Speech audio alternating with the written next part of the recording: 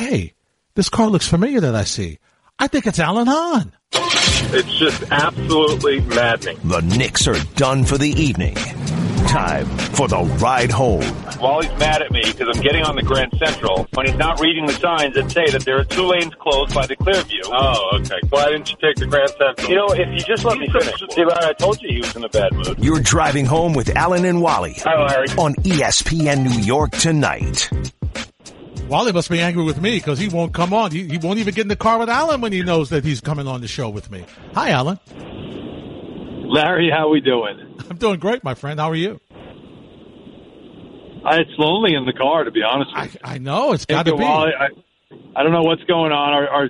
He's a big star now. He goes on the West Coast trip and does, the color analyst job, sitting next to Mike Breen, big superstar. And, I guess he just figures, I don't need to go home with you anymore. No carpool. It's unbelievable. It's unbelievable. But to your credit, you continue to carry him on the TV. I battled through, and yes, my back is sore from carrying him as always. Alan, you know how it is. Yeah, I do. This game today had some. Alan, as far as the building was concerned, and Spike mentioned it when he called, it had a playoff atmosphere in there, didn't it? Yeah, there were a lot of Heat fans there, as you would expect, because we know how it goes here in New York. When your teams aren't winning, we sell out tickets to opposing fans, and there were a couple of "Let's Go Heat" chants going on in there, and I like the fact that the Knicks bench got pissed off about that. You got to react to things. There's a lot of good things that you saw, and I always look for the guys who you want to see develop. And I've been really tough on Kevin Knox, and I thought he had a nice game, which was a lot more than just stand still, catch and shoot, which that's important.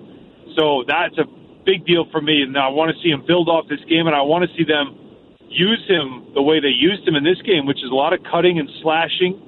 He's so athletic, and he's got length. Let the kid, just use his athleticism right now and make the game easier for him. So that was good to see. And R.J. Barrett continues to me just to show me that kind of toughness that I just like about him.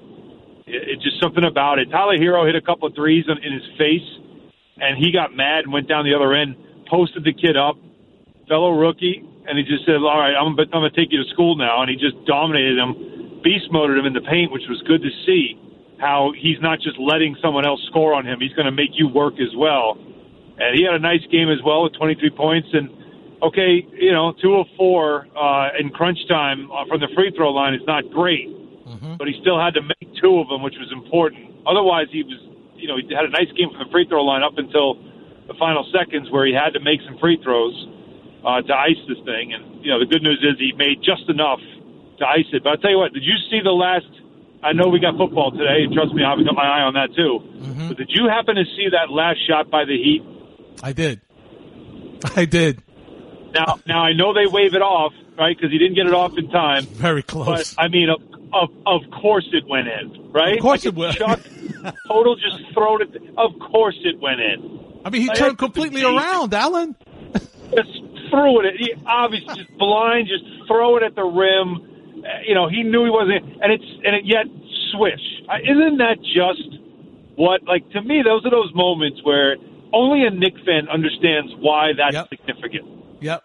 Only a Knicks fan understands that shot going in, even though it doesn't count, still pisses you off. That's still I couldn't be that goes in, and I'm like, really? Everybody else is celebrating. I'm like, really?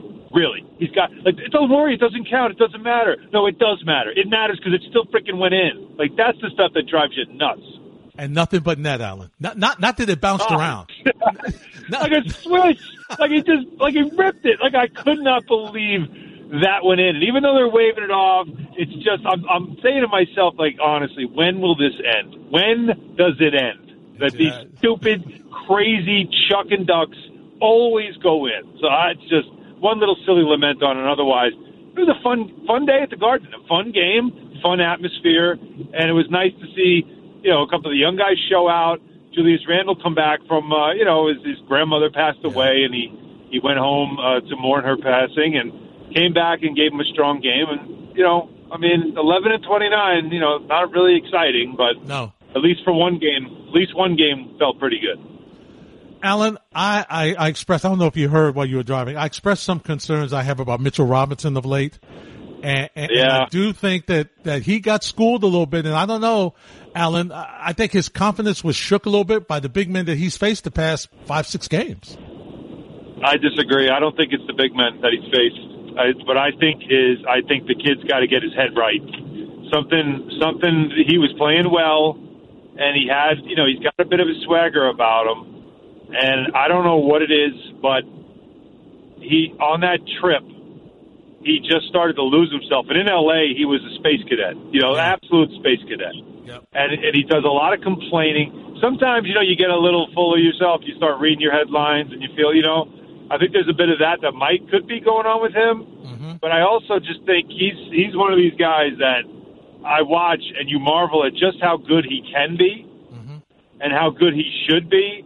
But then you watch him make, the same dumb mistakes and when I say dumb, it's not like, oh, he's just not smart. I know he knows when he makes a mistake, he knows it's a mistake. Like, that's why I don't think he's not dumb. It's the mistakes are, and they're basically because he'd rather. I think he just gets a little too aggressive, and he'd rather try. I think he doesn't know how to control that bravado that he's got right now. Mm-hmm. He feels like, I'm blocking everything, I'm doing it, instead of just play the game. The game's playing him right now. Okay. That's probably the best way I could put it. Okay. And it's concerning because somebody's got to get a hold of him and get him humble and just kind of, get yourself right, because I don't like what I'm seeing out of him. So you bringing him up means obviously you know what you're looking at, because that bothers me, the way he's playing right now, because he's not as bad as we're seeing. No, he's not. I mean, you'd almost say over this past week, Al, he's taking a step back. He's making the bad fouls. He's not staying on the court the way he was. I mean, and on this trip, he did not play well. No, he's not playing well at all, and they should be using him in pick and roll. And there was a stretch of games there, by the way, where he was just it was insane. He was just dunking on everybody. Yep. A lot of high school, when they had won, when they got to 6-6, it was mainly because of him. He had just played so well off the bench, and he was scoring like crazy, and they were getting a lot of screen roll with him. And then they go on this trip.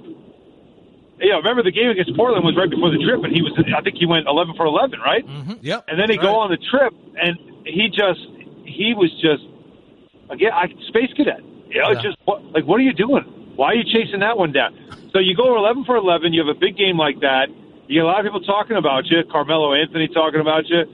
And then all of a sudden you start playing kind of out of yourself. That tells me this isn't a confidence thing. This is an overconfidence thing. My opinion. My opinion is I just think he's got to get himself anchored again, because he got a little full of himself after that game. Went out to L.A., acting up a little bit. Some guys try too hard to be a star before they're stars, and this is, I think, a big part of maybe Mitch has got to. It's a maturity issue with him. I don't think it's a confidence issue at all. I think for him it's maturity, and it's just going to take some time. There's so much talent there, though, that it's just a matter of time. It really is just a matter of time. No question about that. Alan, what's different about Mike Miller's offense? It just looks different. Yeah, spacing. They got rid of a lot of the East-West stuff, where there's a lot of exchanging and a lot of handing the ball off. I think you're seeing a lot less of the handoffs, a lot more downhill. They get into offense quicker. I don't think there's Fizz, and this isn't a knock on Fizz. It's his philosophy was he wanted 300 passes a game, and when you set that with your team, you got guys thinking about almost overpassing or overthinking about making the passes instead of play a natural flow. If you've got your matchup, take it.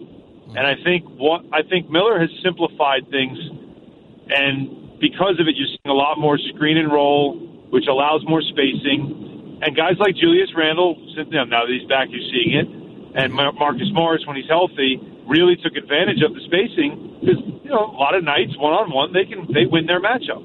Yeah. So I think that helped them, and then losing those two guys hurt their offense because that's a ton of offense and guys that can create for themselves. They don't shoot the three ball well at all, Larry. So you can't really play that type of an offense. You've got to play one where you get into like tonight, 72 or today, 72 points in the paint.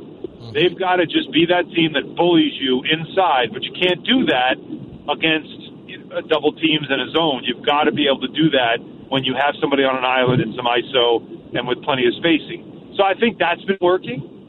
But, as we know, it comes and goes with the shooting percentage. And they're just not a great shooting team. No, they just aren't. And I guess the other part of it that we have to acknowledge, Alan, is, listen, we're not going to confuse Peyton with Magic, but he's the best point guard on this team. And there's no question that when he's in there and he's playing well, this team looks better offensively. Yeah, I mean, and I hate to say this because it's going to sound like I'm being disrespectful. He's a really good backup point guard. Yeah.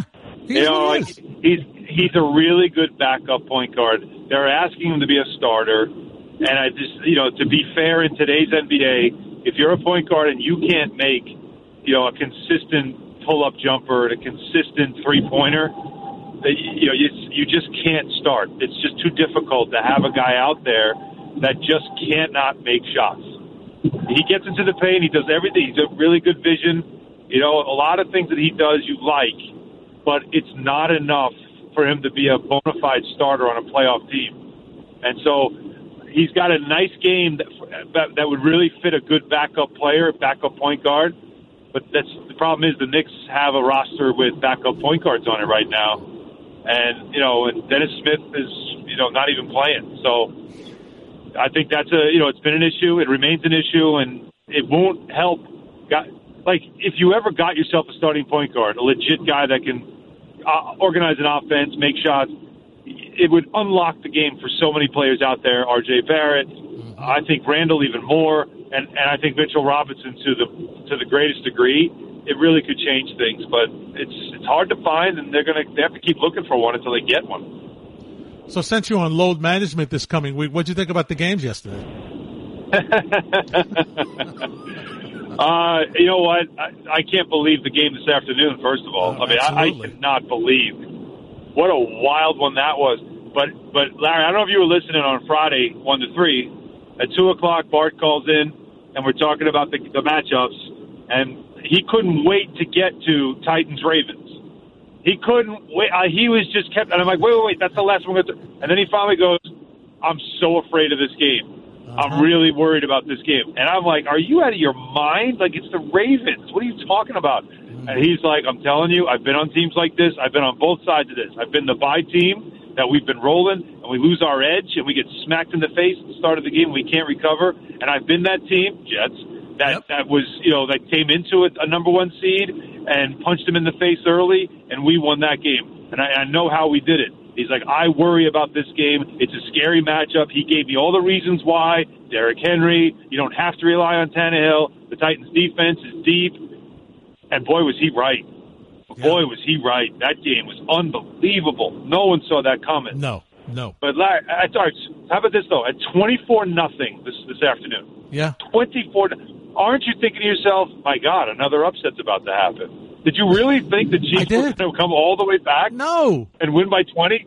And listen, and certainly not in the first half. Well, yeah, right. They usually say it's a tale of two halves.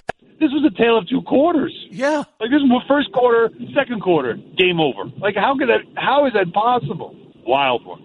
It was. And this Packers-Seahawks game is going on right now. It's 14-3 Packers with about 6 minutes left. So by the time you get home, you'll have a chance to watch the rest of it and then do your preparation for Tuesday night when the Knicks are at it again.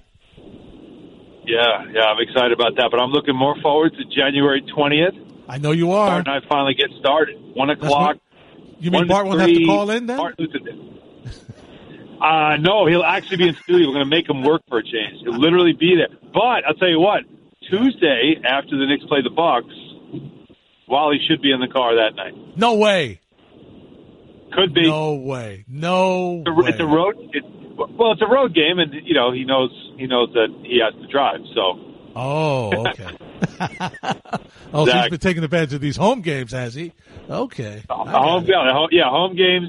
Especially an afternoon game. He wanted to watch the end of the football game, so he was hanging back. I wanted to get home, so yeah. So we're split up, but Tuesday he'll be in the car. All right, so I look forward to that. We'll get a chance to chat with you. Yeah, definitely. I'll be looking forward to it, and hopefully we have a competitive game. Yes, that'd be nice, too. It would be nice. Alan, always a pleasure. Thank you, sir. Likewise, Larry. Take care, man. Get home safely. That's Alan Hahn, who's riding home, giving us his thoughts on the Knicks' 124-121 win over the Miami Heat. This is The Drive with Larry Hardesty podcast on 98.7 ESPN.